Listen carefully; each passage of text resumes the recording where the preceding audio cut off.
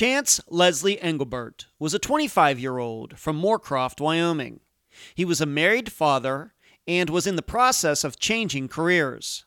On July 6, 2019, while in Gering, Nebraska, Chance walked off after getting into a disagreement with his wife's family. An hour later, Chance was caught on video walking by himself. He was never seen again. I'm Ed Dentzel, and this is Unfound.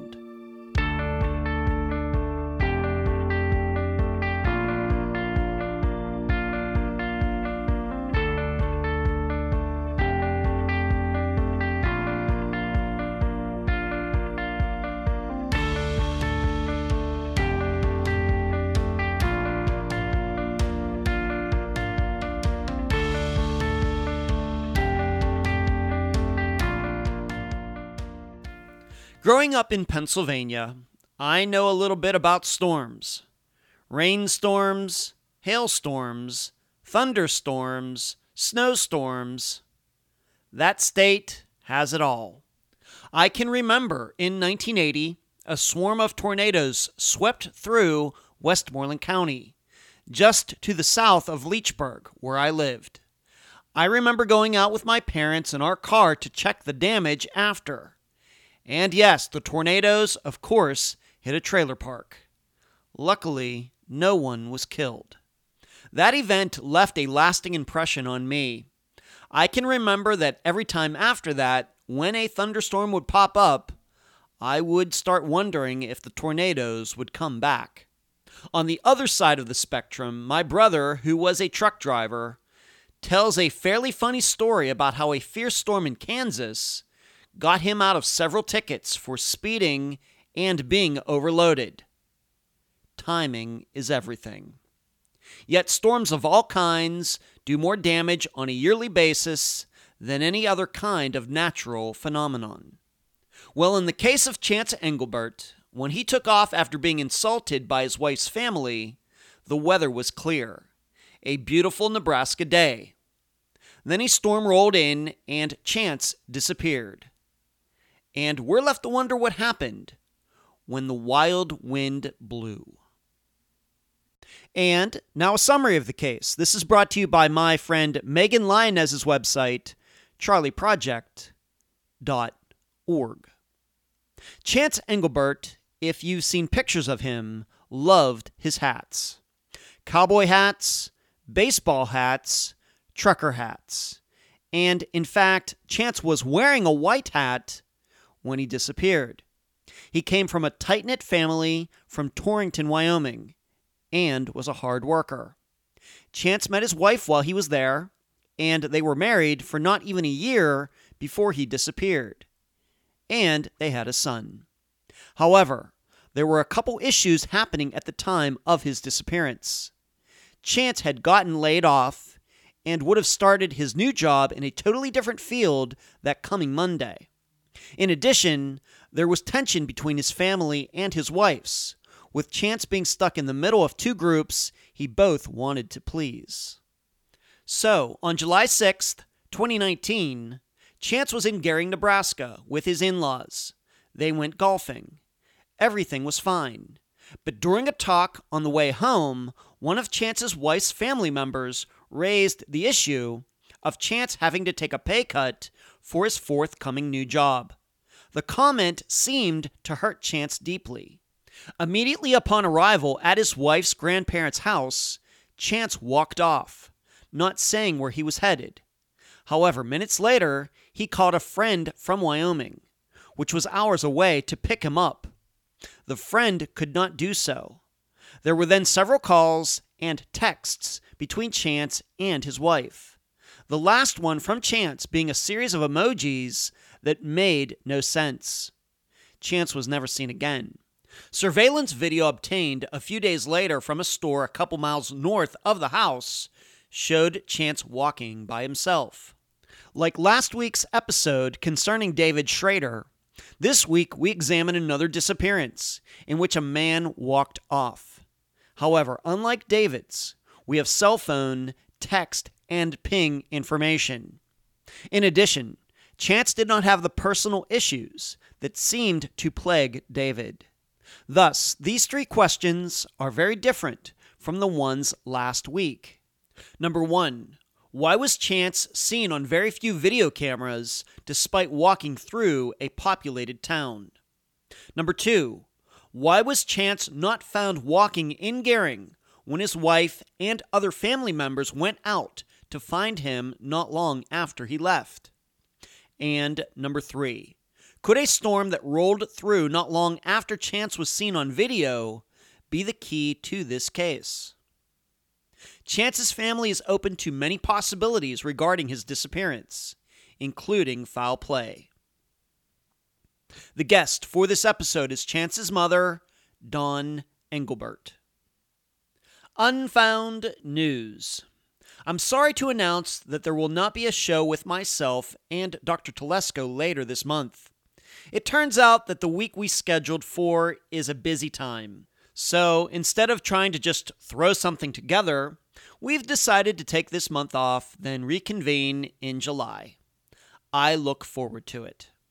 Next, Season 2, Volume 2 of the Unfound book series is almost done. We are still trying to figure out what the cover is going to be. The reason this is an issue is because although the template will stay the same, I've decided to change the theme of the background pictures from filing cabinets to something else. And we just haven't hit upon the right feel yet. Finally, yes, I do know that CrimeCon was last weekend. No, I wasn't there. And no, you will never see me there. But I hope everyone who went had a nice time. Where you can find Unfound. Unfound supports accounts on Podomatic, iTunes, Spotify, Twitter, Instagram, Facebook, Deezer, and YouTube. Speaking of YouTube, on Wednesday nights at 9 p.m. Eastern, please join us for the Unfound live show. All of you can talk with me, and I can answer your questions. Contribute to Unfound at patreon.com/Unfound Podcast. You can also contribute at PayPal, paypal.me/Unfound Podcast. I also need to give a huge shout out to all the people who have monetarily contributed using Super Chat during the live show on Wednesday nights. Thank you for watching, and thank you for donating. The email address, unfoundpodcast@gmail.com. Merchandise, the books in Amazon.com in both ebook and print form. Do not forget the reviews. Shirts at unfound-podcast.myshopify.com, or you can track down my assistant Heather in the Facebook group. Playing cards at makeplayingcards.com/sell/unfound podcast. The website, theunfoundpodcast.com. And please mention Unfound at all true crime websites and forums. Thank you. I'm so happy to have on this episode of Unfound the mother of Chance Engelbert, Dawn Engelbert. Dawn, welcome to Unfound. Thank you, Ed. You're very welcome. Let's start here, as we usually do when we have family members on the program. Let's just talk about your family in general. Of course, Chance is your son, but I'm guessing you have other kids. Why don't you just talk about your families as a whole, children, their ages, etc. Okay. Well, Everett and I grew up in Rapid City, South Dakota, and when we got married in 92, we had always hoped to move to Burdock, South Dakota, right outside of Edgemont, and raise our family. And we were blessed when I was 3 months pregnant with Chance to be invited to do just that. So we moved here in Edgemont in 93 with Chance, who was 2 weeks old. Wow. And we've been here ever since and still here fighting for it. And then 2.5 years later, we were blessed with another baby boy, Miles. And then Miles idolized everything Chance did. And 2.5 years later, we had our third son, Clay. So, yes, we have 3 boys, Chance, Miles, and Clay. Wow, no girls, Dawn, huh? No girls. Nope. Oh, do you feel bad about that, or is that okay with you? No, it was just fine. Just fine. Yep.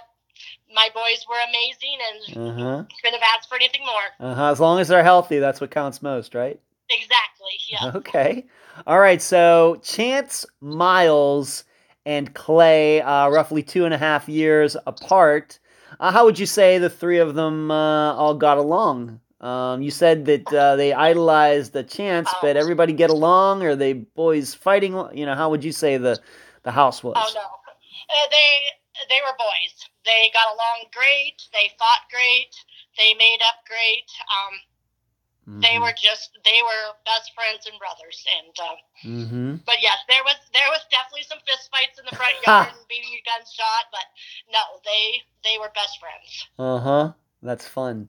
It's very interesting to me. You have three sons, about that spread in age, because I'm best friends with three brothers, and it's about the same thing. I think there's probably about 5 years from the oldest to the youngest. So I'm familiar with knowing a family like that. That's very interesting. Okay. All right. So these boys, a lot of testosterone in that house. You're the only female. I'm glad you survived, Dawn. Yes. Okay. Let's move on to this. I have to say, I need to ask you about this because, for some reason, I always get interested in people's names and things on this program. But Chance, where does that name come from? I'm sure people know that that's been used as a man's name before, but it's fairly rare. How did you choose that? Actually, my husband had that picked out when we dated in high school. He said if we ever get married, our first son will be named Chance after Sam Elliott on the Yellow Roses of Texas. Wow. And I said, sounds good to me. And we broke up. 2 years later, we got back together. 4 years later, had Chance. All right, so he's named after Sam Elliott in a movie, and I know a lot of people are very familiar with Sam Elliott being in a movie like Roadhouse is the first one that comes to mind. Okay. All right, so that's how he got his name. And then Miles and Clay. Miles and Clay, obviously, once again, names that are rare, but people have surely know people, men that have been named that. Okay. So let's talk about Chance. What was he into? His hobbies, into sports, into hunting, fishing, nature. What was he into? And let's talk about that a little bit. Chance was involved in everything, as all three of my boys were. You live in a small town, and you grow up hunting, fishing, ranching. He was going to be the cowboy. He wanted to ranch. Started school, and they played all the sports. Played, football, of course, and Chance didn't like basketball. It was funny. He didn't like basketball because he thought people would watch him. But on a football field or in a bucking chute, that didn't bother him. So we didn't play a lot of basketball, but we did a lot of football, a lot of track, a lot of rodeo. Then as he got a little bit older, he got into the derby cars and did a lot of derbying. And he was just a very active kid. Yeah. All right. So he's into a little bit of everything, sports and cars, nature. So am I to then understand that Chance was very outgoing, Mr. Personality, or shy, introverted? What would you say? I would say that he's actually was shy, but once you got to know him, he had an amazing personality. He was the storyteller. Everybody stopped to listen to him tell stories. You like to tell a story, okay. Yes. Whether it was anything true or just some line out of a movie, he talked. He liked to spin a yarn. Yes. Okay, all right. And how did he, of course, all these interests, how did he do in school? Did he graduate from high school? Let's talk a little bit about that. How did he do in school? Oh, he was a very good student. He could have been better, but from 9th grade on, he's like, I can't get straight A's. I don't want to have to do that speech at the end of high school. Oh. And I never could understand that. But he said, what if one of them girls screw up, Mom, and I have to get up and do that speech? So he always made sure there was a B or a C in that involved. Oh, okay. He was planning. He was on the honor roll. He was National Honor Society. Wow. And in fact, in graduation, he was the only boy with the gold, silver tassel. And my husband whispered to me, he said, what did he do wrong? I said, what do you mean? He said, well, he's the only boy with that thing around his neck. And I said, no, that means that he did good, bud. Okay. So All right. he did very good. Okay, excellent. What year? Of course, we know that he was 25 when he went missing. What year did he graduate high school? Roughly around 2012, 2013? Yeah, 2012. 2012. 2012, he graduated from high school. He signed on with LCCC. It's Laramie County Community College with the rodeo team. He had a full ride scholarship in barebacks. And so he's riding these bucking broncos and stuff. I mean, I know nothing about rodeo, so I don't want to embarrass myself here myself and the listeners are going to say Ed doesn't know what he's talking about. But so he was riding like a bucking bronco or one of those. Yes. Yep. His event was there was a bucking horse, and he wedged his hand into like a suitcase handle. There was no saddle or anything, and oh my God. He laid back and rode him hard. Oh my gosh! Did you ever get hurt? Yes. There was a few dislocated shoulders, a few broken ankles. Nothing. We were very fortunate with him. His torn shoulder was the only thing. Okay. He also rode bulls. Oh my gosh. Anytime the bareback riding got to where it wasn't as fun or he wasn't doing what he thought he should do, he took his mind off it and rode bulls for a while. So. Now, do they have to wear helmets these days? I've kind of just in passing. You have to wear helmets or? Not in the bareback riding. In the bull riding, he always wore a helmet. Oh, okay. All right. Well, I will admit to riding a mechanical bull once, and I think I stayed on for about 2 seconds. I think that was that. All right, so I give him all the credit in the world. Very brave. And I know it's a huge sport. And I remember when I lived in Las Vegas, they had the big national finals, NFR, in Las Vegas, when I lived there. So, yeah, it's a huge sport. So he was doing that, getting his education. Was he working any, once he graduated high school, did he have a job, part-time, anything like that? Yes, he was always, he worked for a couple different ranchers along with our own ranch, and just did hired hand stuff, checked water, checked fence, worked cattle. He did that all 4 years of high school, and then when he went to LCCC, he started with diesel mechanics and did that, worked in North Dakota for a summer in between, came back and helped with the ranch in between the other 3 years. He did 2 years of diesel mechanics and 2 years of welding. Okay, after he got out of high school. Went from diesel mechanic to welding. That's kind of a unique change, maybe. Yep. His dad was a welder, so he always wanted to be a welder. And his dad said, you know enough about welding, you could get a job or fix anything. You go learn a new trade. Right. But that welding was where he wanted it to be. So he went back to college and got his welding certificate. Okay. All right. So hard worker. And do you think that maybe he had designs on maybe becoming a professional rider someday, or was that just a hobby type of thing? Back in the early days, yes, of course. All boys hope to be at that NFR. But by college, he knew that was just kind of he didn't want to put that much time in it because he wanted to be on the ranch. And you have to travel a lot to make it to the NFR. So. Right, of course. Okay.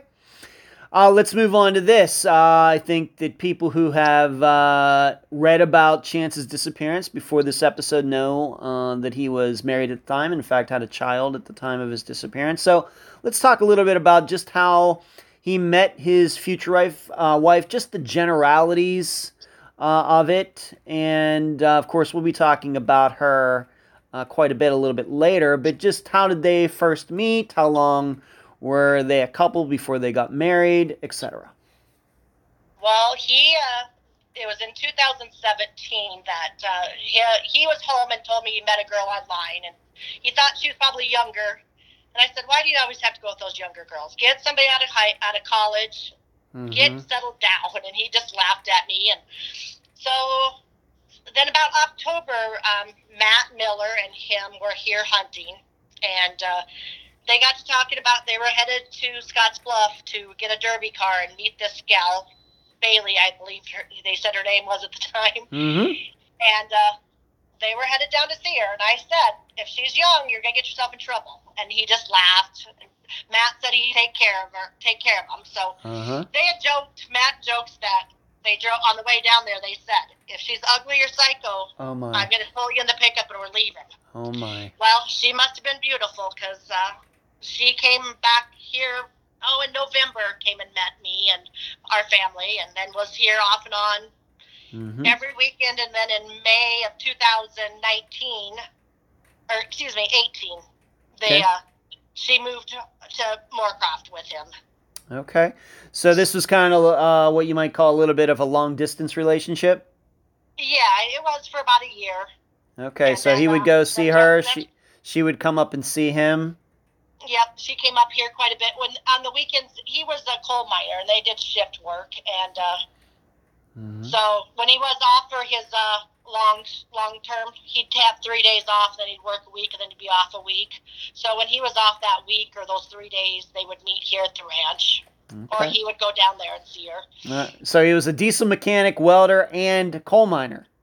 Yes, he was a welder for the coal. He was a welder at the coal mine. Okay, gotcha. Thank you for that. Okay, so, and we should state you were worried about her being young. Now, he was 23. How young did she end up being at the time that they met? I think it was 17 and a half. Okay. 18. All right. When he finally told me that she was younger than what we all thought, I said, well, at least you're not going to jail if she's 18, bud, but just be careful. And all right, so 5 years younger. A little maybe awkward at that age, but of course, when had he not gone missing, and them being still married, once you get into your 30s, 5 years difference is nothing. So okay, nothing exactly. That's what I told him. That okay, not to worry about it. You're not in trouble, and just watch out. Okay, so they become a couple, and so let's like you said, in May of 2018. They came up and started living together? Yes. Something like that. And then they ended up getting married later that year? Yep, in October they got married. October 2018. Okay. And when was their child born? He was born April 4th of 2019. Okay. All right, so not long before he went missing. No. Wow. Okay. All right, now we're going to talk about some items here. Of course, we talked about his work history. Very impressive diesel mechanic, working in a coal mine, being a welder there. I know that I've heard that welders make pretty good money, but unfortunately, he got laid off from that job. What exactly happened? The company had sold a couple times in the few years that he worked there, and they kind of started to notice things were not going quite right. All the guys would talk, and then just one day they showed up at work and got escorted out. There was 600 coal miners between Gillette and Virginia that got laid off that same day. Wow. He, from what I've been told, because unfortunately we hadn't talked much that week, and what I was told is that he swung into Blakeman's Propane right there in Moorcroft, 2 blocks from his house.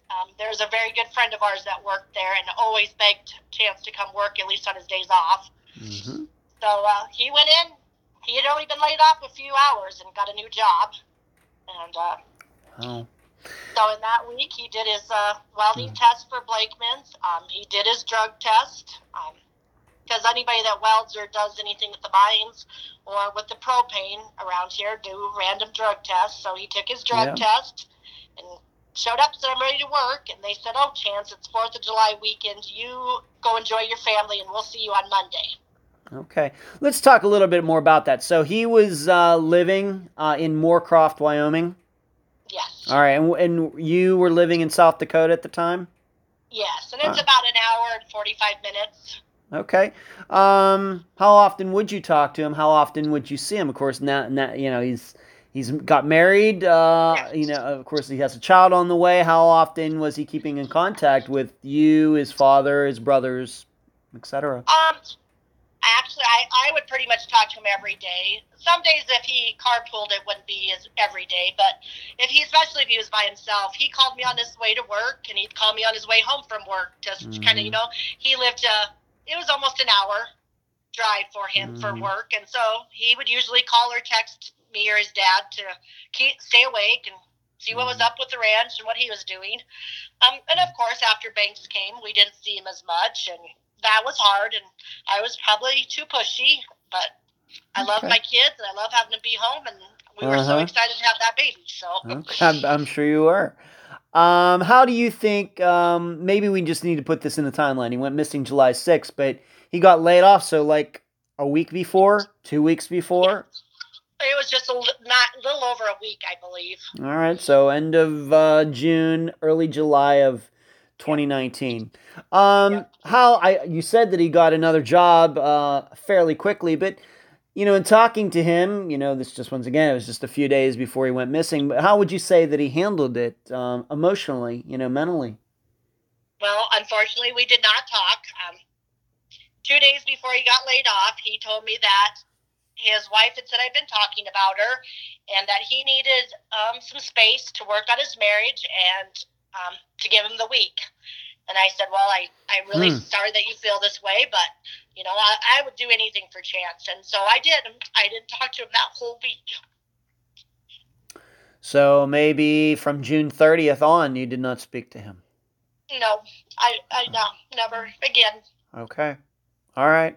But that was what he wanted, right? Yep, He's the one yep. that brought it up. It was not like you two were fighting or anything, but it does sound to No, me like there was something going on. As yep, happens in marriages, this is not unique. I've never been married, but I have a huge family, so I know that I've noticed this. I've observed it. Sometimes wives, husbands, in-laws. Sometimes things don't go as smoothly as we'd all like. All right, so exactly. something was going on there, Yep, and he said, "Just got to give me some time, Mom," and that's what you did. yep, yep. Okay, Um, his okay, aunt and and uncle had talked to him during that time, and mm-hmm, his aunt said, "I'll help you apply for unemployment." And he said, "Nope, don't worry about that, Aunt Katie. I already got a new job." And mm-hmm. so, from what I've heard from the relatives, he was very excited about it. And Okay, Blakemans, who he was going to work for, have been amazing and very supportive to us.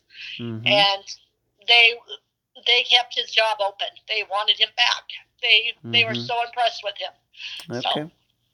Was this a situation where not just Chance, but everybody at that mine lost their jobs? yeah, there was, Wow. I think, like a handful that got to come back and be security guards, but no, it was Wow. a huge hit on Gillette. Wow. Okay. All right, but he finds this other job fairly quickly, and we'll get into some of the details of that later. Okay. Moving on to just going back to what you said he said to you about his marriage and everything. When he said that to you, was that a surprise that he said that? Did you? Of course, you were talking to him. You said almost every day. He got Yeah, married in October 2018. yeah. Did you kind of see it coming that he was going to say that to you, or was that surprise to you? What do you remember about That, that? that was a huge surprise. Huge surprise. Um, Mm-hmm. I mean, like you said, young. They're young, Yeah, new married. absolutely. Nothing was perfect, and we definitely Mm-hmm. knew it wasn't perfect, and we tried hard to stay out of that. And Chance didn't want to come home and tell us their fights, All and right. so no, I was absolutely shocked. That was Okay. the worst night and worst week of my life until July 6th. All right. What was your being that you were living in another state, although it was an hour and some minutes away? What was your impression of their relationship, of their once again your opinion of their My marriage? Not just keeping it in general terms. What? How would you say their marriage was from October until July? I would say their relationship from October of 2017 until July of 2019 was very rocky, very hard. Okay. They're both just too young. They were, and she always thought he was cheating on her. And Mm-hmm. Was that when true? you live in a Did small he? town, I can't answer that. I feel in my heart when he told me that night that he had never cheated on his wife. Mm-hmm. I believe from October of 2018 until July, absolutely not. I think Okay. there might have been some inappropriate text messages with some girls, but he worked all the time. He worked Mm-hmm. overtime. He was always at work. If he wasn't at work, the two of them was here at the ranch. There wasn't time. Okay. That's what it sounds But like to me. Of course never knew your son, but he sounds like a very busy guy. yes, yes. So I'm not, I will never sugarcoat it. He was a handful at times, and so I can't answer if he ever cheated on her. No. I guess what we're saying here is you were not around him. You were not, you weren't following him around. He's a grown man. I mean, he's only 25, but he's a grown man. Yep. Yep. He has a child. He's married. He has his own job. He's living in his own place. It's not your job to keep tabs on him anymore as his mother. Yep. Okay, but your belief is that even though there was suspicion out there that you don't think that he would ever cheat on his wife, and on top of that, he didn't have any time. Yeah. On his wife. I'm not going to say what happened before October. Before he got married. Because I'm not, but he was very adamant that I never have cheated on my wife, and I'm tired of people thinking that. So I took it that absolutely faithful from there on. Okay. What have your other sons said about this, their marriage? Maybe, as I know, I have two brothers and a sister, and I probably talked to them about more personal things than I would have ever talked to my parents. My mother's deceased now, but when she was alive, than you. I mean, what have his brothers said about this whole situation? Well, it's kind of funny you say that, because actually my boys, all three, have they're way too honest with us. It's kind of like, oh God, Chance, I didn't need to know that kind of a relationship that we had. So honestly, he probably talked to me more than even them. They mild tolerated Bailey because Chance loved her. He didn't think that things were always very fair or good there. And he thought they were way too young and should have not got pregnant and got married. Okay. It's just sad to not see him happy. And none of us really. Clay probably spent more time with them, and they were out in the shop and doing that part of stuff in Moorcroft, because Clay and his girlfriend lived in Gillette. So they seen some ups and downs, but none of us expected him to walk away and never come back. Okay. All right, let's move on to this. Now, what about her in-laws, her parents? Because I think, once again, if people have at least read up in general on Chance's disappearance, they know that he was at his in-laws, or at least at Bailey's grandparents, when this all started. How did Chance get along with her side of the family? Once again, your impression, although we know you weren't around every second. Yeah. With Bailey's sister Brody, he really liked her. He loved her significant other. He thought of him as a big brother. He said, if this doesn't ever work out with Bailey and I know I at least have another big brother, or I have a big brother. He always wanted a big brother. So he said, I got my big brother now. I never met Kyler. I still have never met Kyler, but he talked about Kyler, loved him. I think he had a fairly good relationship with Scott from when I was around. That would be the father-in-law. Some days early on, he'd say, I don't know if he likes me or not. And I said, well, honey, you're taking his baby girl away from him. And I'm sorry, we don't like to give our babies away. So you just treat her right, and you'll get a relationship with him. But the handful of times that we were with all of them, they got along great. Okay. Nothing was ever really said about Bailey's mom and stepdad. I never even met Bailey's stepdad, so he thought a lot of her grandparents, talked highly of them.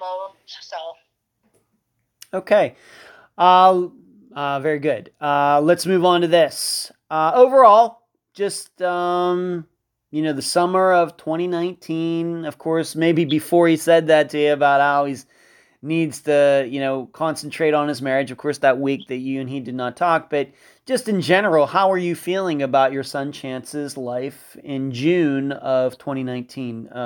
Knowing that, this layoff and his marriage, where would you put your emotions at that point, regarding him? I think being a new dad, he was scared and nervous about that. He knew he would know that his dad and I would do anything for him. They were not going to go hungry. They were not going to have problems. I had asked them both early on in their marriage before the baby came, when she would say, he's cheating on me. I'm like, Bailey, you guys need to go to counseling. You need counseling. He needs counseling. The two of you need counseling. It's a great thing for new marriages. She did not like that idea. So, It was just a rough couple months, I think, after Banks. He was such a good daddy. He was so proud of that little boy, and Okay. All right. I So, didn't use the service. yeah. So, my impression, I'm 50 years old, as listeners know, I don't have any kids, never been married, but my impression as a single man is that what you're talking about, a lot of these things, very common. Not Yes. unique to Chance and Bailey's marriage, but a lot of people, whether they get married at 25, 30, 35, a new child can be very, very stressful and, a lot of sleepless nights and things like that. Okay. I think the problem that we had, our family's very close. I'm very close to my mother-in-law. My mother-in-law was at the hospital when I delivered. She was in the room up until minutes before. She was, we're just totally different than what Bailey wanted with having Banks. And so that did cause some hard feelings. I unfortunately, we all put Chance in the middle a lot on that, and he did choose his wife's side, and as he should have. Right. But we were just so excited. We just wanted to be a part of it. So, right. Okay. So that was, I think that was probably the hardest thing for Chance, is always being torn in the middle of things like that. Okay. Let's move up to that day, July 6th, 2019. Now, my understanding, what you told me, and the listeners always know that before we do these interviews, I've spoken to the guest at least a couple times to go over all the information, ask questions, look into some things for them. But you told me that on July 6th, 2019, he was actually supposed to go and see you. He was supposed to see you in South Dakota about a package or something, but he didn't show up. Let's talk about that first. What was supposed to go on? What was supposed to go on there? From what I've learned from Matt Miller, and then from my parents, and at one time even Bailey's mom said the kids were coming here for the 4th of July week. They were going to camp out and fish for catfish and just hang out. And at the last minute, that he called Matt and said, we're headed to Gearing. Bailey wants to go see her family. And Matt's like, okay. So they went there. We'd gotten a package earlier in that week. And finally on July 6th, my husband texted Chance and said, hey, bud, you got a package here. And Chance texted back and said, oh, it's got to be, and I don't know the terms. I don't weld. I don't know anything about, but it was something for his helmet that he needed for his new job.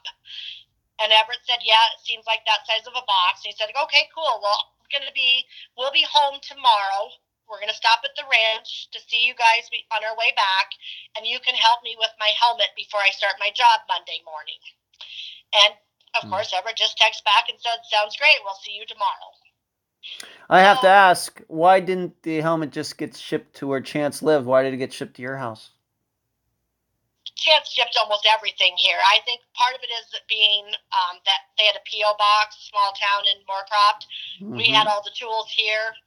Everything usually came here. And it was a part for his helmet. It wasn't actually a helmet. It was something like with his scar or something. And he wanted his dad to help him set up the helmet because he idolized his dad, and his dad helped him with things like that. So that was nothing uncommon to come here at all. Okay. And unfortunately, us being ranchers, we don't do anything for holidays. We're always stuck here. And so, we did our thing the 4th, the 5th, and then that 6th is when we got that phone call that night. So. All right. So there was this package here, and Chance said that he would get it the next day, July 7th. Yes. Or something like that. And maybe you need to help us out. And the listeners should know I will be doing a YouTube video for these locations that we talk about, Gearing, Moorcroft, etc., especially very, in Terrytown, etc., for this disappearance. I'll be doing that for YouTube. But is where you live, I know, I've looked at the map, but Gearing, Nebraska, Moorcroft, Wyoming, and wherever you live, I mean, are they all close to each other, or? No, they're, like I said, Moorcroft in here is about 2 hours, hour and 45 minutes. Gearing's about 2.5, 3 hours away, depending on which route you take. Okay. But you'd always you'd come through Edgemont or right close to Edgemont to go to Moorcroft. So it was never out of the ordinary for Bailey or Chance to swing in to the ranch on the way down to Nebraska. So. All right. Okay, so he gets that that part shipped there, at least part of a helmet for his welding. Of course, that he never did pick up, but the understanding is he would show up the next day, which would have been Sunday, July 7th. Yes. Okay, so let's move on to this. So the idea was that Chance, his wife, and their child were going to come see you that week, but at the last second, things get changed. We should say that Matt Miller is Chance's friend from childhood. No, Matt, he started working with Matt at the coal mine, okay. but they were together. They worked the same shift. Oh, okay. He probably seen Matt more than Bailey or anybody else with the hours they worked. So. Okay.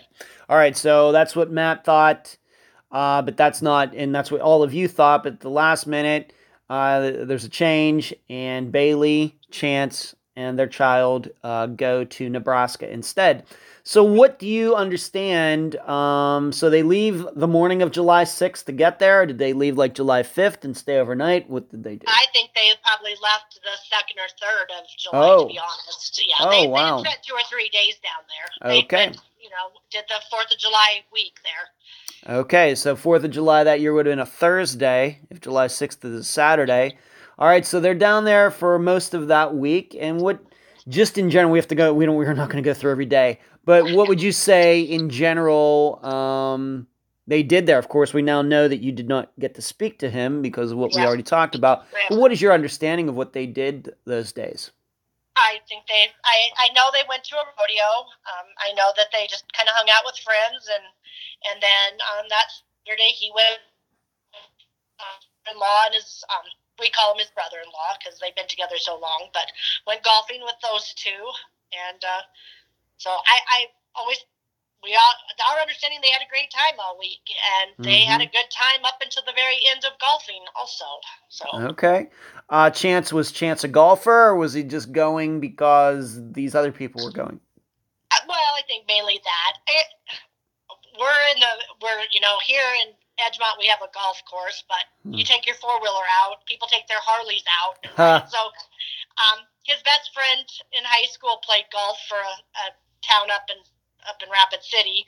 So, I mean, he'd been around golfing, but he was not a golfer. He was, and he would be very embarrassed if he didn't do well, so he'd be a clown instead of being a professional. Okay. All right. I can certainly understand that. I know a little bit about that myself. Unfortunately, but we should be clear about one thing. Where they went, and we're going to talk about, of course, where his last ping was, and we know it was near a golf course. Is this the same golf course that they went to that day? No. Okay. They went to Bayard, which I believe, I'm just guessing, so please understand that. Everyone, but it's like 25, 30 miles from Gearing and Scottsbluff. It's a small town out just on the suburb up there. That's where Bailey's dad lived. And it's just a cute little smaller golf course that's perfect for guys that don't really golf. Okay. And once again, who went? Chance and who else? Chance, Scott Bewley, and Kyler Krantz is what we were told. And who are those two guys, once again? Scott is Bailey's dad, and Kyler is Bailey's sister's boyfriend, but we call him the brother-in-law. Okay, so there's three of them. They go out for this golf outing, and so they're out there, and what time would they have been getting home that Saturday, do you believe? I don't know, but I've been told they golfed from like 1 to 3 or something in that range. And Bailey came out to pick him up to take him back to town. All right. What I was told. All right. Well, let me go through that a little bit. So, why didn't he get a ride? These are very technical questions, but why didn't he get a ride home with those two back to Gearing? Well, like I said, Scott lives right there in Bayard. Okay. And from what I was told from Scott when we got to Gearing on Monday is that all three guys were dropped off at the golf course so they could have a few beers, relax, and not worry about driving home, is what I was told. Okay. So. All right. So they did that. And then then Chance calls Bailey and she goes picks him up. That's from what I can tell on the calls on the call log and just from the family talking, yes. Okay. Now, unfortunately, at some point, I guess when they got back to Bailey's grandparents' place in Gering or somewhere near there, a disagreement started somehow. Who was involved in this? What was said? I realize you weren't there, but you eventually did talk to people about this. What exactly happened that instigated then Chance walking off? What happened? Well, my understanding is that Bailey and Chance did not have words. They did not fight. Mm-hmm. He was upset by a comment made at the golf course. Oh, he was. So something happened at the golf course Yes. that then kind of carried over Yes. to him being at home. Yes. All right. And do you know who made the comment? Was it Bailey's father or what they call the father-in-law or the brother-in-law? Brother-in-law. From what Bailey had told my husband that night is that Kyler made some comment about him not making enough money or about minimum wage. I honestly don't know in the translation of all of it, but that he took it wrong and got very upset, and he wanted to go home. And when they pulled into the grandparents' house, he looked up and he said, "No, I want to go to our home in Wyoming." Okay. So all right. He got mad and he got out of the car and walked off. Okay. All right. So this was a comment that was made like an hour before or something. Yes. That do you happen to know, once again, the way you understand it, almost 2 years later, did Chance and this guy get into an argument about it? Did it almost become a fight? Have you ever heard anything about any of that? No. I just heard that he kind of got upset and he took the comment rudely. Okay. And then when Bailey showed up, he said, "Get the car, we're going home." Excuse my language. That's all right. Okay, but instead... that's all I've been told. All right, but instead they went to the grandparents' place. Bailey told Everett that she went to her grandparents to get their clothes, and she told him that, "I'm just going to get our clothes." She took the baby out of the car, walked in the house, and Chance walked off. Chance walked right out of the driveway and down the street. Yep. All right, so he did not talk to anybody at the house at all? No. All right. No, they did not see him. They were sitting down in the living room and did not see him, and Bailey came running up the stairs and said, "Chance walked off, I have to go." Okay. And so this is the grandparents' place in Gering, Nebraska, this city that you've already talked about. Yes. Okay, so he just walked off. Was your impression, was Chance familiar with the area? Did he know Gering, Nebraska very well? How many times he had been there? Any ideas about any of that? He'd been there about 20 times, but I don't think he wasn't familiar with it. But he knows his directions and that. Okay. Okay. All right, so he's ticked off. Maybe thinks that his manhood has been attacked in some way, like he's not being a good father. None of us were there. It might have just been a joke. We don't know, but I can certainly understand why he would react that way, especially since he did get laid off and he's already under, a lot of other things already going on. That even if it was a joke, it was a terrible one and ill-timed. All right, so they get home. She goes into the house. He walks off, and we'll talk about the proof. There is proof that this happened because there's video of Chance walking by himself, which we will eventually talk about. So this is not something that's hearsay. But to your knowledge, did anyone try to go after him? I mean, I know eventually some searches were done, but right away when he didn't come back, let's say in 15 minutes, did anybody get in the car and try to go cruise around after him? Anything? Did anybody try to stop him? Did Chance say where he was going? Anything like that? To my knowledge, he had told Bailey sometime in the hour that there's phone log that he was going to Sidney, Nebraska. He told Matt he was going to Torrington, Wyoming. I was told that Bailey went looking for him right away. She didn't think that he really would walk off. So then she went looking for him, and she never could find him. So and then I don't know if the grandpa went before or after the storm, but there was a bad storm that hit in around 9:15-ish. Bailey told Everett they had to quit searching for him because the rain was so bad. And then after 9 o'clock or so, they searched for a few more hours, is what I was told. Okay. Can you give us the approximate hour, not down to the minute, but if you say 7 or 7:15, can you give us the approximate hour that you believe that Chance walked off?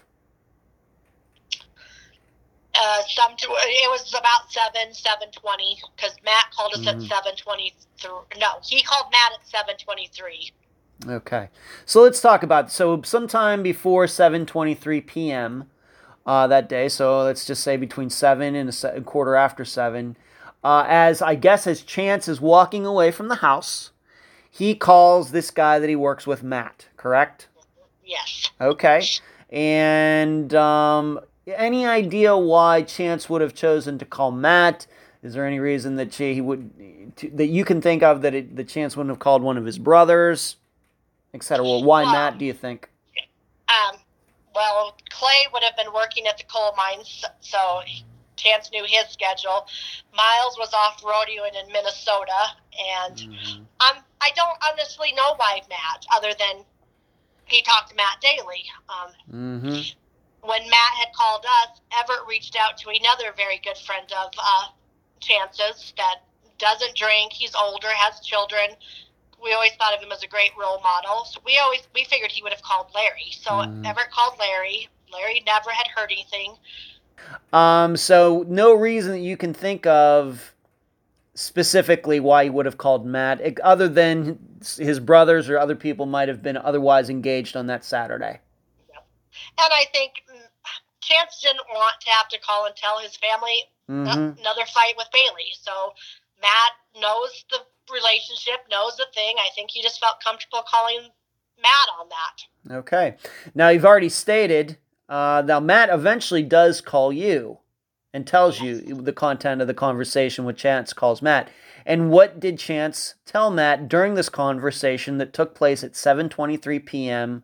on July 6th of 2019? What did Matt tell you the conversation was?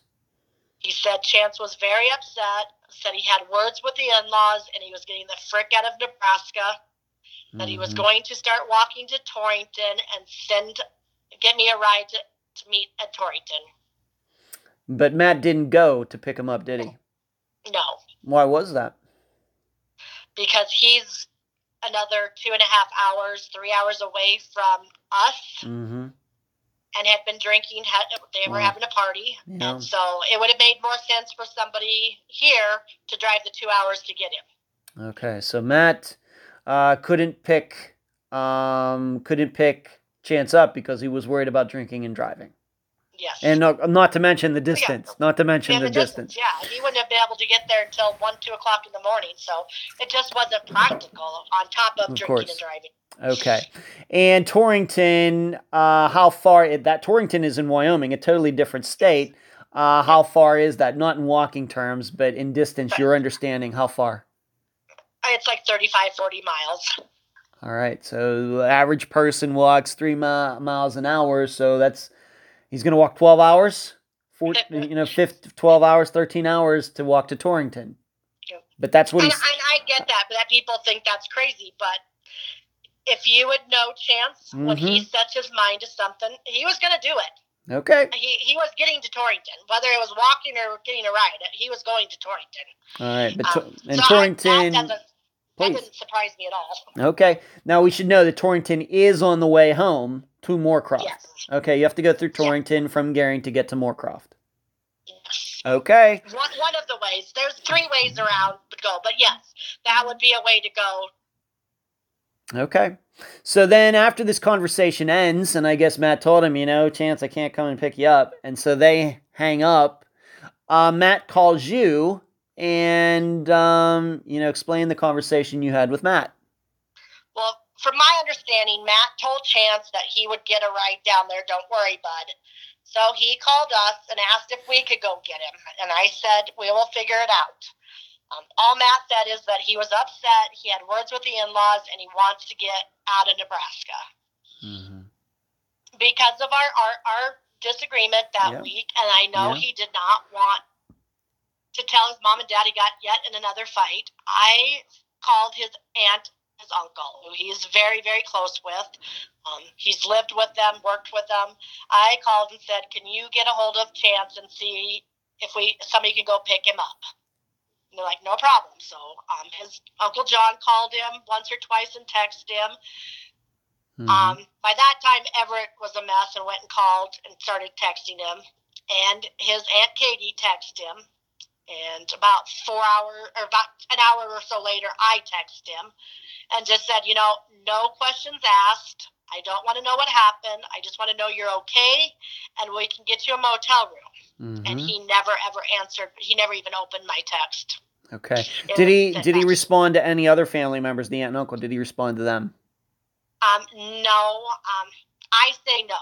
The last text was at 9:08 back to his Aunt Katie, and it was just random letters and emojis. All right. So anybody in your family, and we'll talk about how it seems Bailey and Chance, though, did talk over the phone or text, but we'll get into that in a moment. But anybody in your family he did not respond to, and if this response was him, it was not legible. Yeah. You couldn't be read. You couldn't understand it. It was just a random. No. Okay. So he either, whatever the situation was, there was no responses. We'll just stay for the record, except for that one unreadable text. There was no responses. Yes, nothing like, he didn't say, I'll be fine, I'm going to be walking. He didn't text back anybody in your family saying, you know what, I'm going to get a ride, everything will be fine. Nothing like that. Nothing like that, no. Okay. All right, so let's just do this time. I want to make sure this is very important, so we go through this timeline, and we'll go through it again later just so everybody realizes this. But time he left the house, approximately between 7 and let's just say 7:15. Time he spoke to Matt was 7:23. And but then after that, while you're trying to contact him, other members of your family are trying to contact him, he did speak or text with his wife, Bailey. She says that she went and tried to find him. She couldn't find him. I'm perfectly willing to believe that. And I realize you would have found this out later, but let's just talk about Chance did have conversations, text with his wife, Bailey. The general, what you know about those, once again, I know that you weren't a party to this, but what were the contents of those conversations? One conversation, Bailey said that he said he was going towards Sydney, which never made sense because he wanted out of Nebraska. Why would you go deeper into Nebraska? But that's what she said, that he made the comment and was headed to Sydney, Nebraska. Okay. Then he made a comment. He called her up and he said, why the hell did you tell the parents? And she's like, I don't know what you're talking about. And he hung up on her. So... And that's, I think, really the last of their talking. I know there was some text in between, and of course I don't know any of that, though. Okay. All right, so she's trying to get a hold of him. He says he's walking to Sydney. Would you say that Sydney is in the opposite direction of Wyoming? Yes. Yeah, okay. It would have took him farther into Nebraska. And so when he made this comment about telling parents, he meant you, right? Yes. Well, because Everett had called and texted him also, so... He meant, why did you tell mom and dad? All right. But the thing is that she didn't tell you. No. Matt did. No. Matt did. Yep. All right. So, Yep. Seemingly, if we're to believe this conversation, Chance was under the wrong impression. Yes. All right. So it was Matt who told you about, what was going on. It was not Bailey. And so maybe when she saw that, she didn't even know what Chance was talking about. Yes. Okay. So we have these texts. And do you know the approximate time of the last call or text between Bailey and Chance? It would have been right up into that 8 o'clock range, 8:30 range. Okay. So for the next, let's just say 45 minutes. So he calls Matt at 7:23, and then from 7, let's just say 7:30 until after 8 o'clock, there is the series of texts or calls between Chance and Bailey. Yes. Okay. All right, so let's move on to this, and we'll get into the video and the last ping in a little bit. I just want to make sure that the listeners understand this timeline very well because I think it's very important. Let's move on to this. Of course, Chance does not come back to the house. There's no proof that he ever made it to Torrington or Sydney or anywhere else. But what do the in-laws, what does Bailey do? Your understanding for the rest of the night into the next day, what do they do? I believe they searched up until around 11. There was a few calls to some bars. I was told that her grandpa did. He stopped in a couple bars. It shows that Bailey called a couple places. And then they just waited for him. And when he didn't come home that next morning, I guess they started calling the police. They called Everett. I was at church. When I got out of church, Everett said they still can't find him, and they're going to start a search party. And or no, they were doing a they were doing a missing person report. Okay. And I said, what does that mean? And he goes, I don't know, Don, but the cops are involved now. So I raced home. We started calling Verizon, trying to find out if we could get a ping or get anything out of them. And, of course, nothing from them. I started calling. I called the Lusk Sheriff's Department, and I called the Torrington Police Department. And at that time, they said, I believe we are on the phone with Chance's father-in-law now. Wow. So we'll get all the information. So then we called local hospitals, just kind of played that game. Bailey told us not to come down, that she thinks that they can handle it. And in my heart, I really thought he was coming home. Of course. I thought, I said, we don't need to go down there. Where are we going to look? He's going to come walking in the driveway and said, man, I screwed up this time. Okay. So we did that game all Sunday night. Monday morning, when they decided they were going to call in the search party, that's when I realized it was serious, and we went down. Right. That's usually when it is. That's usually when it is. So you got to speak to Bailey. Did you get to speak to her on Saturday night, the July 6th, or July 7th the next day, or both? Everett talked to her, my husband Everett talked to her on the 6th, around 8:30. Again at 11, I believe it was.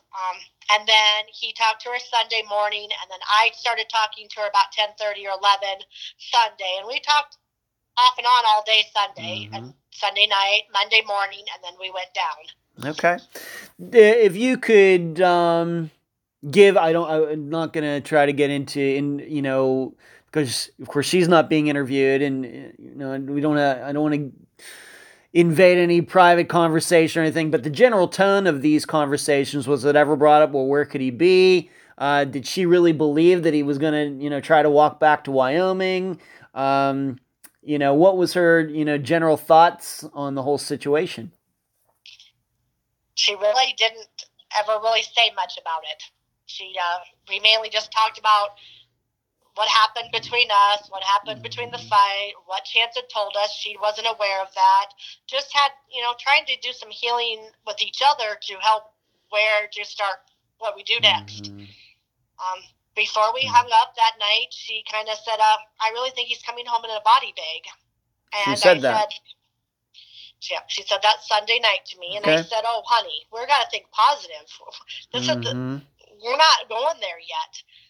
And so then we said goodnight. And then Monday morning, when we found out the search party was, I texted the grandma and said, we're on our way down. And she's like, we have the camper ready for you guys. Just come, whatever you guys want to do.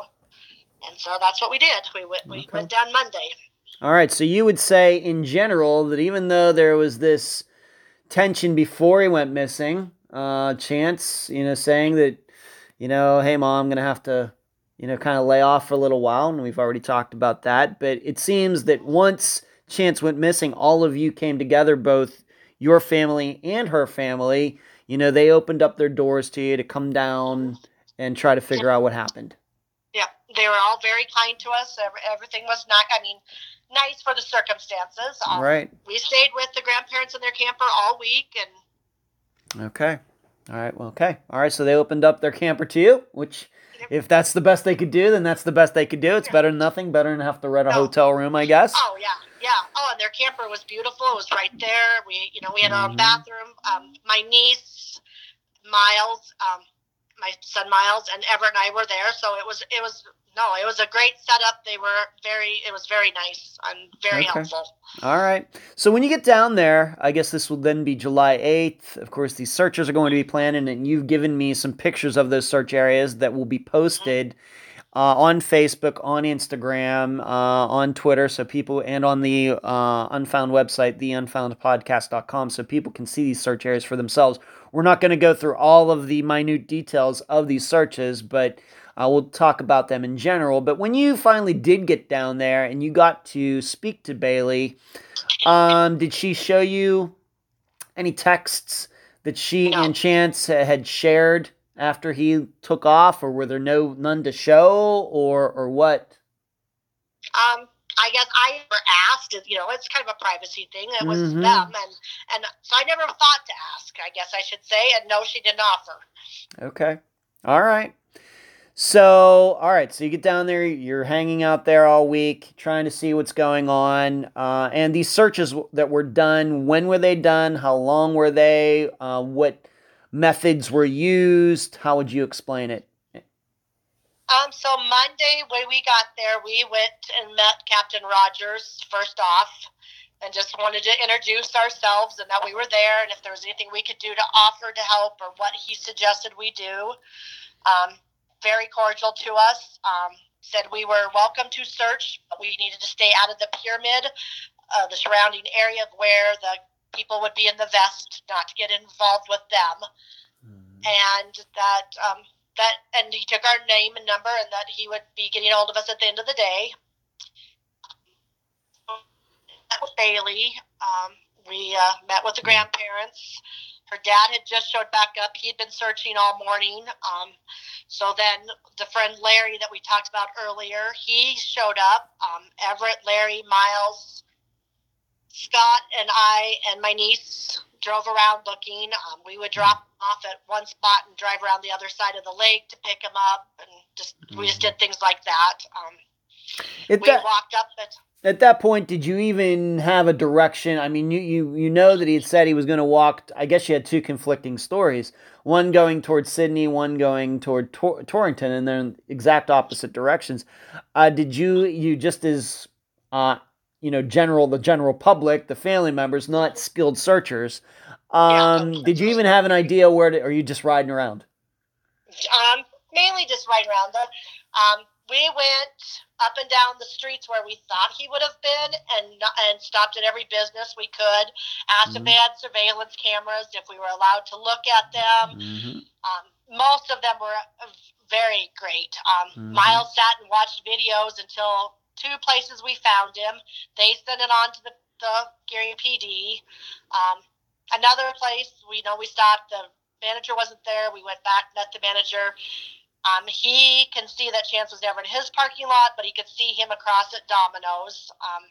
We just stopped, knocked on doors, walked into businesses, and told our story and begged for help. Wow. Okay. All right. So let's move. Being that you're doing your own thing, and that is what you just said is true. That you were the ones, you and the rest of your family were the ones who discovered two videos. In the Gering area, I guess you might call it Terrytown. All these places are very close together, as I will show on the YouTube video. But you were able to find two different places that had Chance on video. In general, explain these places. How far are they from the grandparents' house, and what direction was Chance walking? I am not good at directions, so I okay. So totally the wrong one. All right. They're probably 10, 15 blocks from the grandparents, so very doable. He was walking down 10th Street, turned onto Martha Street, just walking down the street. A couple times he pulls his phone out, looks at his phone. You can see he texts one time, puts his phone back in. A few seconds later, pulls it out, puts it right back in his pocket. Was just a normal kid and looked like he knew exactly where he was going. Nobody would have thought to ask him, a cop driving by wouldn't have thought he needed help. Nobody would have thought to ask if he needed a ride. He was just, looked like he was going out and knew where he was going. Okay. Um, And I what two places, if you can remember, what two places are these? These two different businesses, I guess, that had video. What are they? the Weathercraft had one. I believe it's actually Domino's Pizza had one, and a gas oil company had one. All right, so three then? Yeah, there was three different videos that they did get. Miles found two, and I found one that you could just see vaguely of him walking in front of the Domino's Pizza, but it was from across the street. Yeah. So he never was in that gas station's lot. You could tell that he was always across the street from that. Okay.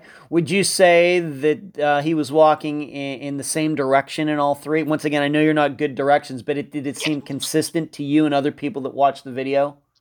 Yes, we all kind of got the impression he was headed towards that truck stop, that WTT. And when we were there, the last ping was said to have been 15-degree arc from the WTT gas station truck stop. But with the 15-degree arc, that's actually many blocks, half a mile. So it's you can pinpoint exactly where that ping was. All right, we're gonna talk about the ping in a little bit, but these videos that you found, and I think that was great work on your part. Excellent work. These places were not on the way to Torrington, Wyoming. No, it was kind of like a cut across to get to the main highway to go towards Torrington. Is okay. The way we all feel that he was doing. All right, and I will once again I'll be doing a video too, so people can see this. So you find these videos. We know that he was on the phone. We know that he was texting. So what you saw on the videos makes sense. I should ask you: are these videos in the public anywhere? Are they on YouTube or anywhere else right now? Somehow somebody did get them, and there is one video that the Missing Truth page put out on one of their videos, and somebody else has it, and we don't know for sure where they came from. But it is the same video that we had seen. So, or it's one of them, not all of them. Not all of them, no. Okay. I don't know if I'm going to want to link to that or not, but okay, I just wanted to know that. Okay, so he's walking just like any person on the street. And would you say it's approximately in that time frame of, I don't know, 7:30 to 8 o'clock, 8:15? Yes. Yep. Okay. The one, it was stamped 7:51 or something like that. So yeah, it all falls right in the time frame. Okay. All right. So he's walking, as they said. I mean, that's what Bailey and the other people at the house said, that he walked off, and there's video proof that he was walking. All right, so although they might not have known what direction he went. So let's move on to this. Let's go back to the calls and texts with Bailey. You've already stated that you were not doubting her, but sometimes when people explain what was on a text or something, they kind of shorten everything up. You did not get to see every word that was passed between herself and Chance. No, I didn't see anything like that. No. Okay. Do you know if the police did? I've been told that they've seen the actual text messages. But I don't know if they did or not. They won't show us anything. So but I've been told there's no reason to suspect foul play from anything they've seen, and that there's no way to know where Chance is. Okay. At any point, once again, in talking to Bailey, you finally did go down there and spoke to her face to face, looking her right in the eye. Did she, talk about trying to convince Chance to come back to the house? Did she say, what his response was to that? Did he say anything like, I'm going back to Wyoming by myself and our marriage is over? It's just an example, anything like that. Yeah. No, we never talked about anything like that. No. Just that he was mad and he wanted to go home is all she would tell us. Okay.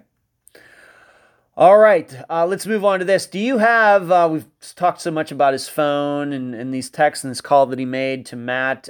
Do you have Chance's records? Yes. Okay. Who are the people that he texted and talked to on the phone after he left the house, as best as you can tell? Anything from like 7:15 p.m. and on. Are Matt and Bailey the only two people that he actually had conversations with, or are there other numbers on there? I believe that there's a call or a text to Kyler. I can't confirm that without pulling all that back out. But I do recall there was something to Kyler, I believe. And once again, please remind the listeners who that Kyler would be is. The brother-in-law. Okay, so the brother-in-law who was on this golf trip where this comment that started this whole thing seemingly happened. He was there. Yes. Okay. And would you say that the way you look at the records, once again, I realize they're not in front of you, would you say that it was a conversation, or was it just Kyler trying to text Chance and Chance didn't text back, or Chance called him and they sounded like they had a conversation? It looks like they did. Yeah, no, nothing was, there's a few text messages, but none of the phone calls ever lasted long than a minute or two. Like, I don't even know if they ever connected even. Okay. Is Kyler... There was one that was like a 5-minute one with Bailey, but other than that, everything was just minutes. Okay. Has Kyler ever talked about this call that you can see on your records? Has he ever admitted, yeah, Chance tried calling me, I didn't see it till later, or yes, I did talk to Chance for a minute and we argued? These are just examples. Anything like that? Has Kyler ever talked about speaking to Chance that evening? No, we've never spoke to Kyler. He said hi to my husband and Miles, and that's all that's ever been between the two of us. Our families is with Kyler. We've no communication. All right, so no idea if those two talked or not, and Kyler has never volunteered any information on his own? Not to our family, no. Okay. Do you think that the police have talked to him? Do you have any proof of that? No, I do not have any proof. Okay. All right, let's move on to this. These emojis that came out that don't seem to make any sense. When you say emojis, maybe some people don't know what those are. Those are like smiley faces that you can see on Facebook and Twitter. And they're little pictures. They've become very popular maybe within the last 5 to 7 years on social media. Have you seen this text? And what were the emojis of? I realize it doesn't make any sense, but I'm not. What were the emojis of?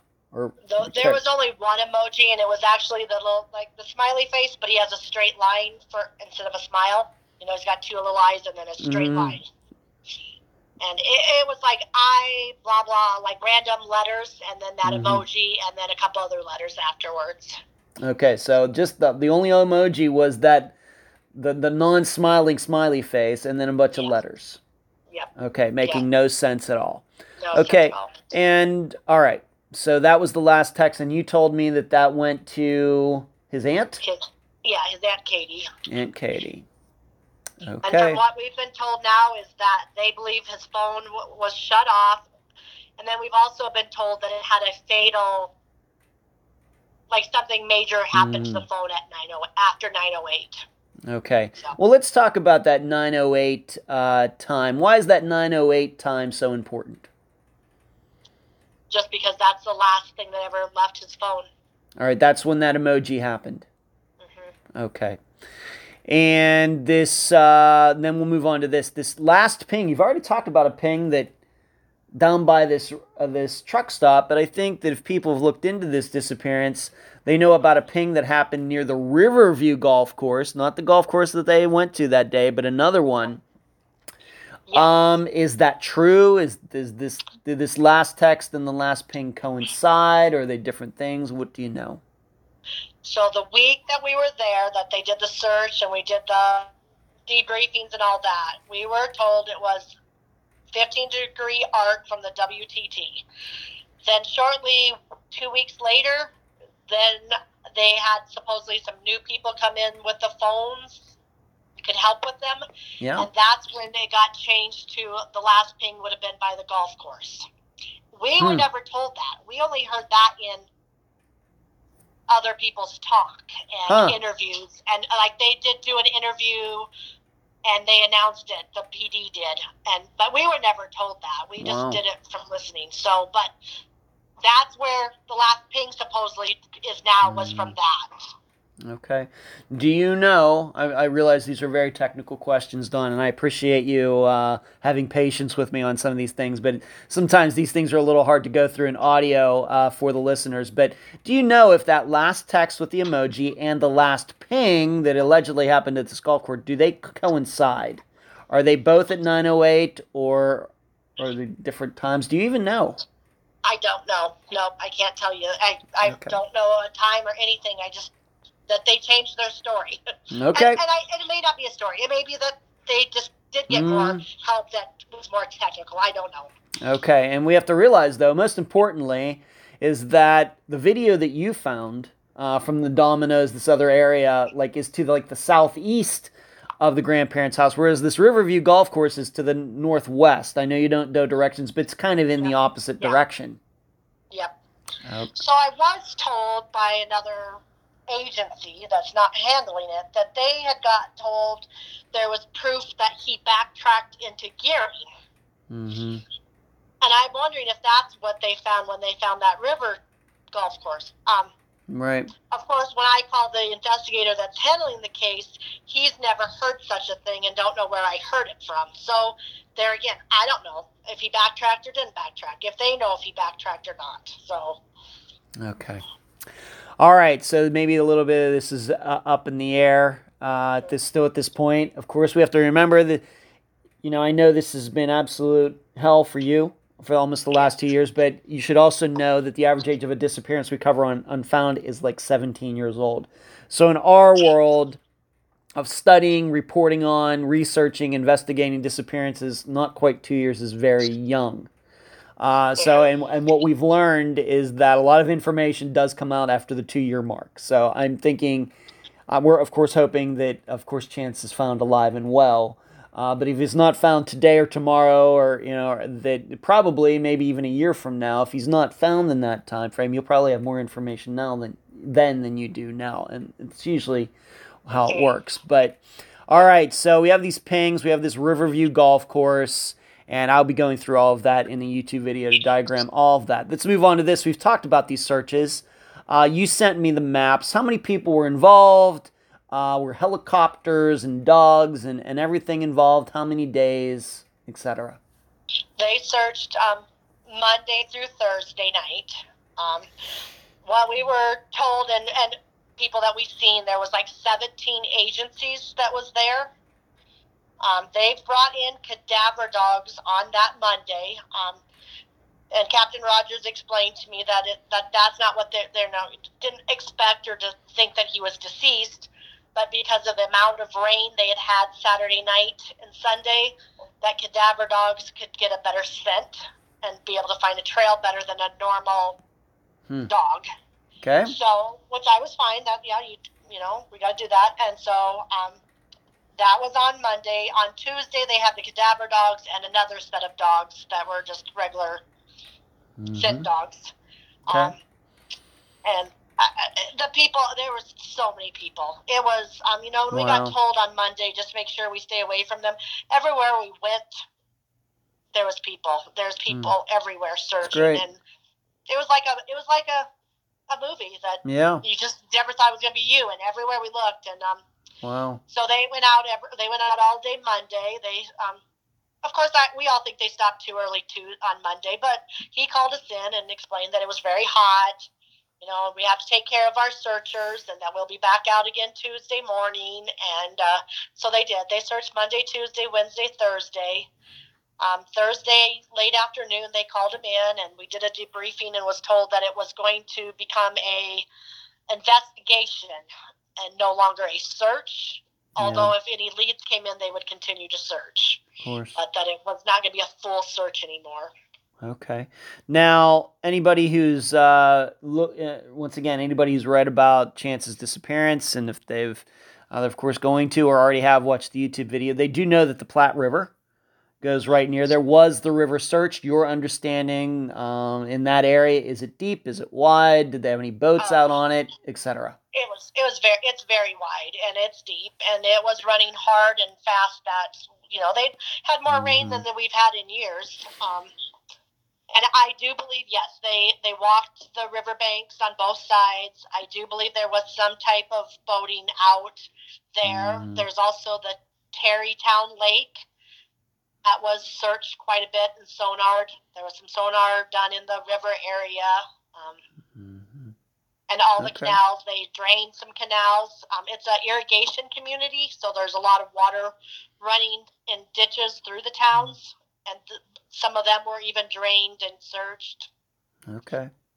So, All right. Now, you've, of course, talked about this storm after he started walking and left the house. Do you know what time the storm swept through there? Do you know how heavy it was? How long it lasted? I know, I live here in Florida. We're well known for our lightning storms down here in Florida, lightning capital of the United States. But really, the storms can be severe, but usually I have to tell you they're very quick. They seem to blow through very fast. What do you know about this storm that came through the Gering, Nebraska area that night? it was around that 9:10, 9:15 area from what we were told by the law enforcement. They feel it was probably one of the worst storms they'd had in some time. On Monday, there was still debris in the roads from the storm, so I do believe it was bad. Okay. But my thing is, my kid grew up on a ranch. We know how to handle storms. We know to stay away from rivers and stuff. He's smarter than that. He wouldn't have got swept up in storm water and sucked away in the river. I will never believe that. So okay. And we have to realize that the only way you get swept away in a river if you're near it. Yeah. And if he was walking on streets, as you saw in the video, then it's a little hard to imagine that he got swept away. Yep. Okay. Yep. All right. So these searches were done. Unfortunately, nothing was found. How many days did this all go on? It was 4 full days of searching. Okay.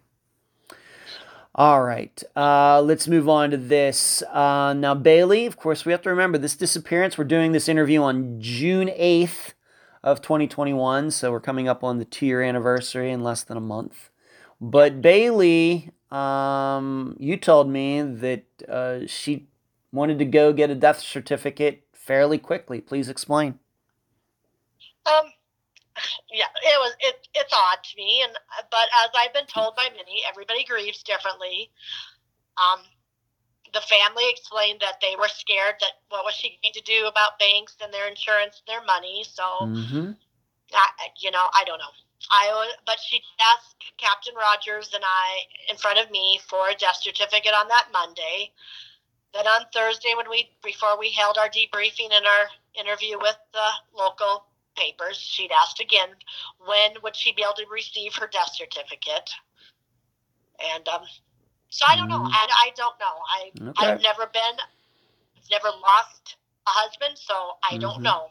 I don't think that would be the thing I would have been worried about. But okay, you should know that the disappearance, coincidentally, that we covered last week, David Schrader, his wife had him declared deceased.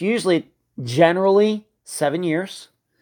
But she had him declared deceased about 1.5 years after he went missing in 2012.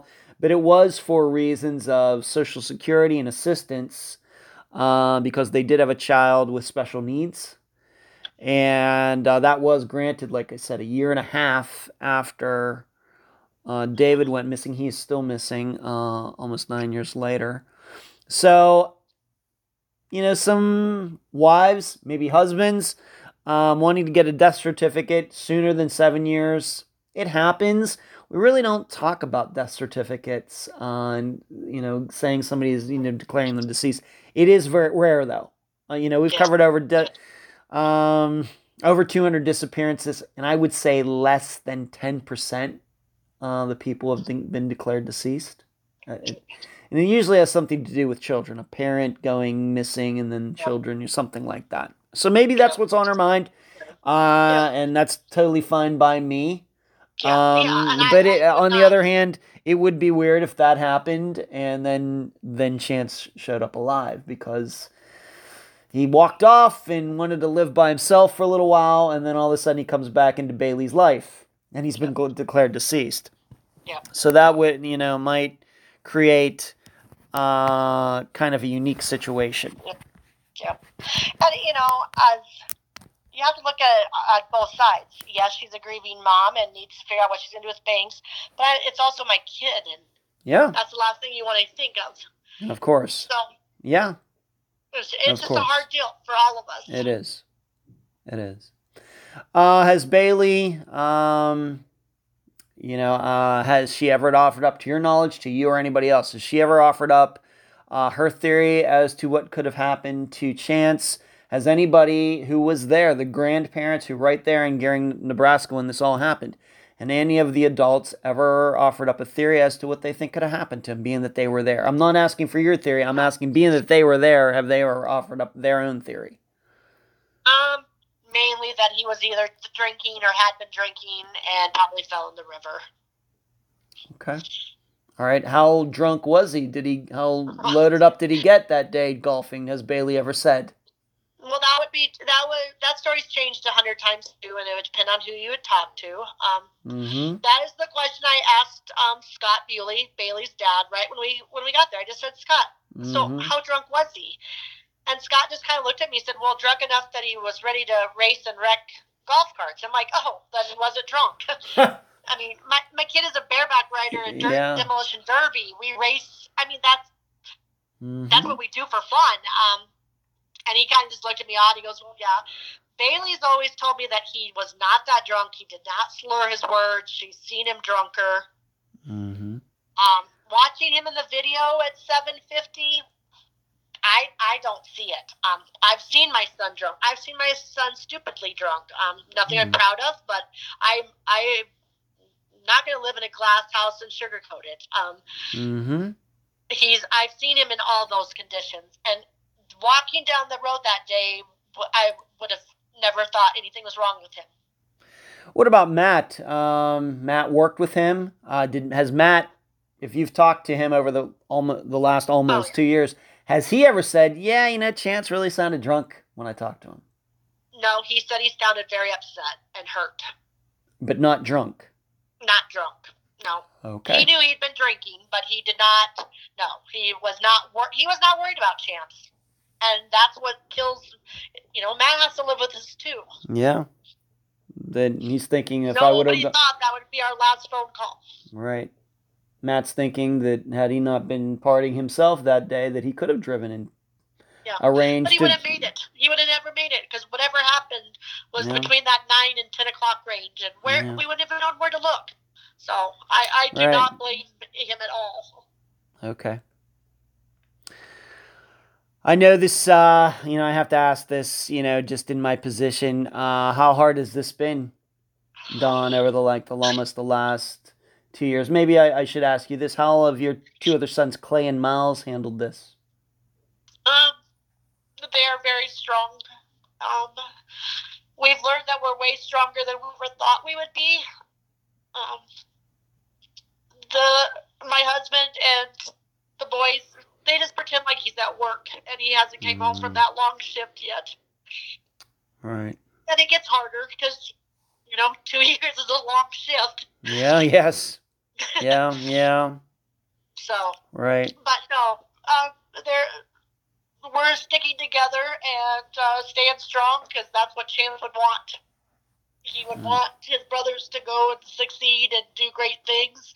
He would want this ranch to stay in the family and keep going. And he would want his mom and dad to stay married and love each other. So we fight every day for that for him. When was the last time you spoke to Bailey? Oh, I haven't talked to her in over a year.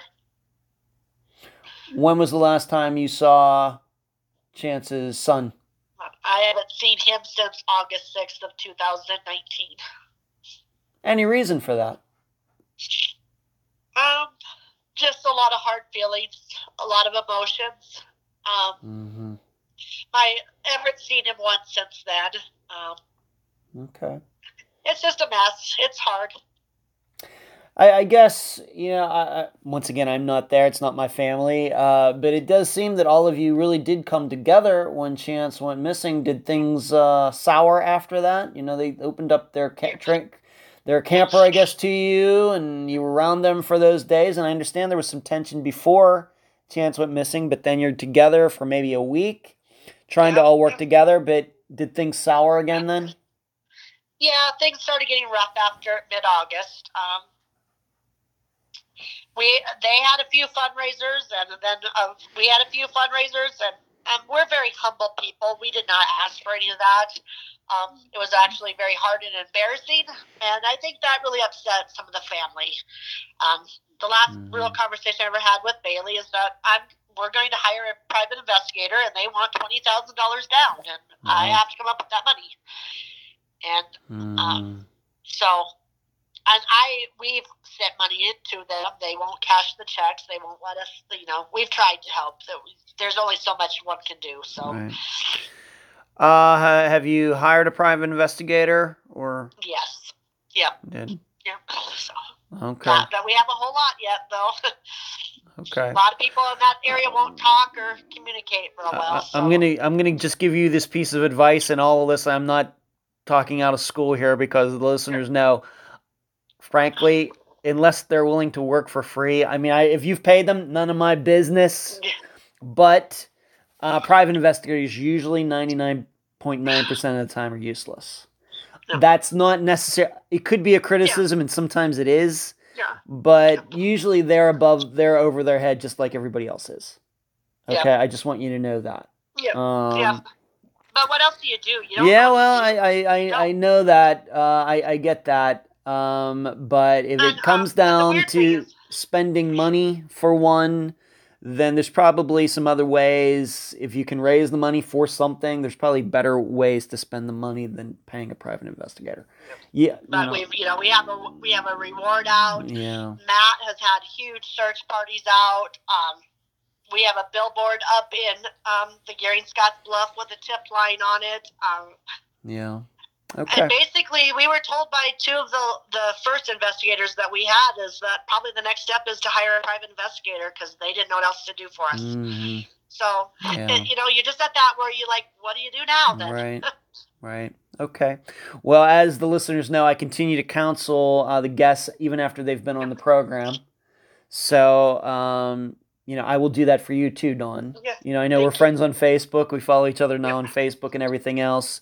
And, I can probably counsel you through, some of these things, and once again, in our world, an unfound world, it's a relatively new disappearance. So I'm hopeful they'll, if this was 20 years old, to hope for new information, sometimes we do find it. I mean, we've done it on Unfound, surely have, but it's hard. But, with newer disappearances, once it's not quite 2 years old, I would not be surprised if you find more information even without a private investigator over the next year. That would not surprise me. But speaking of information, do you have a Facebook website, anything like that, set up for Chance and his disappearance that people can go to? So we started a page right that week he disappeared. Find Chance Engelbert.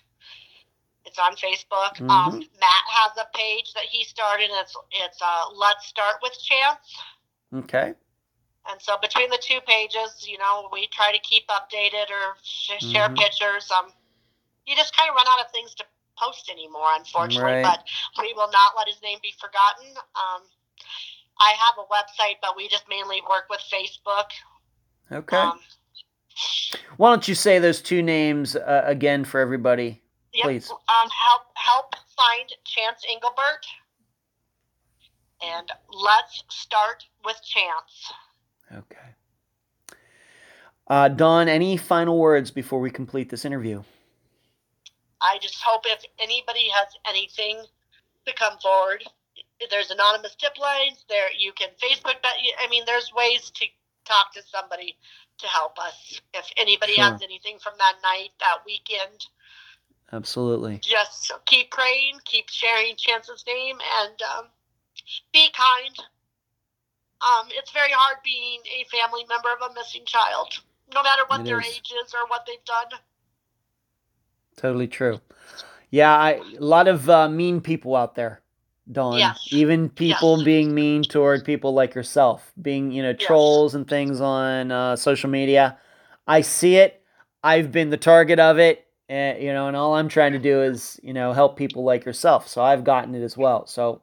Yep. I know what you're talking about. You'll probably get bad now because it seems to have been really bad with anybody that I've done an interview with. So. Okay, well I can handle it. Okay, well Dawn, I really appreciate you being on this episode of Unfound. Yes, thank you so much for everything. You're welcome. And that was my June 8th, 2021 interview with Dawn Engelbert, mother of Chance Engelbert. I thank her for joining me and all of you on this episode. A reminder that I've made a supplemental video for Chance's disappearance. I show where the grandparents' house is, where Chance was seen on video, where the last ping occurred, and what I determined from putting the timeline and the videos together. I hope you will watch it on the Unfound Podcast channel on YouTube. Not to overtly hype it, but you will be shocked by something I reveal in the YouTube video. I'm reminded of the movie Speed, when police discover the highway wasn't finished yet. I do talk about the 2 video cameras that caught Chance walking that evening. I've seen both clips, but I will not be linking to either one of them. Why? The doorbell camera one is unlisted on YouTube. Dawn sent the link to me. If she wishes the public to have that link, she can post it. Maybe she already has, but I will not be doing that because Unfound has unlisted videos on YouTube as well. The think tanks, for example, and I would surely not want those posted without my permission. As for the store surveillance video, it's contained in a show on YouTube that covered Chance's disappearance. Unfortunately, the show is not the kind that Unfound would link to. However, if you do a search for Chance Engelbert on YouTube, you will find it. I think all of us can agree that Chance being angry about what was said to him that evening was totally sensible. Really, the last comment any of us want to hear is, "Hey, you're not making enough money. Hey, you're not pulling your weight. Hey, you're not being a responsible adult." Especially if we know we're doing the best we can under the circumstances, which is what I think Chance was doing. It's not like he quit the other job. It's not like he got fired. It's not like he was a married guy who was acting like he wanted to be single again. Chance got another job as quickly as he could. I'm sure he wasn't happy about it. Why the person who made that comment couldn't understand that, I don't know. But I hear that's how in-laws are sometimes. What's nonsensical, though, is Chance's physical response to it. I think if most people were put in that situation, male or female, that punches might have ended up being thrown. Or maybe a more predictable response would have been for Chance to say to his wife, "That's it, let's go home. I don't have to put up with that crap." And if she didn't want to go, Chance could have taken their vehicle and she would have had to have found another way back to Wyoming. But as we know, neither of those more predictable physical responses happened. Instead, Chance walked off and actually called a friend like 200 miles away to come pick him up. An odd choice. However, although it is odd, the call does tell us one important fact. Chance, although ticked off, was not suicidal. He wasn't delusional. He simply wanted to go home really bad, even if it meant doing so without his wife and child. So, although this is all generally like David Schrader's or TJ Murray's disappearances, my assessment is Chance was in a much clearer frame of mind than those 2 men. Then how can it be that Chance disappeared? Well, I have my own opinions, and you will form yours. But do it on your own. Don't go whichever way the wind blows. I'll leave the theorizing up to you. And that's the program. If you found it informative, please go to the app that you use to listen to Unfound and give this podcast a nice review. I thank you for listening. I'm Ed Densel, and you've been listening to Unfound.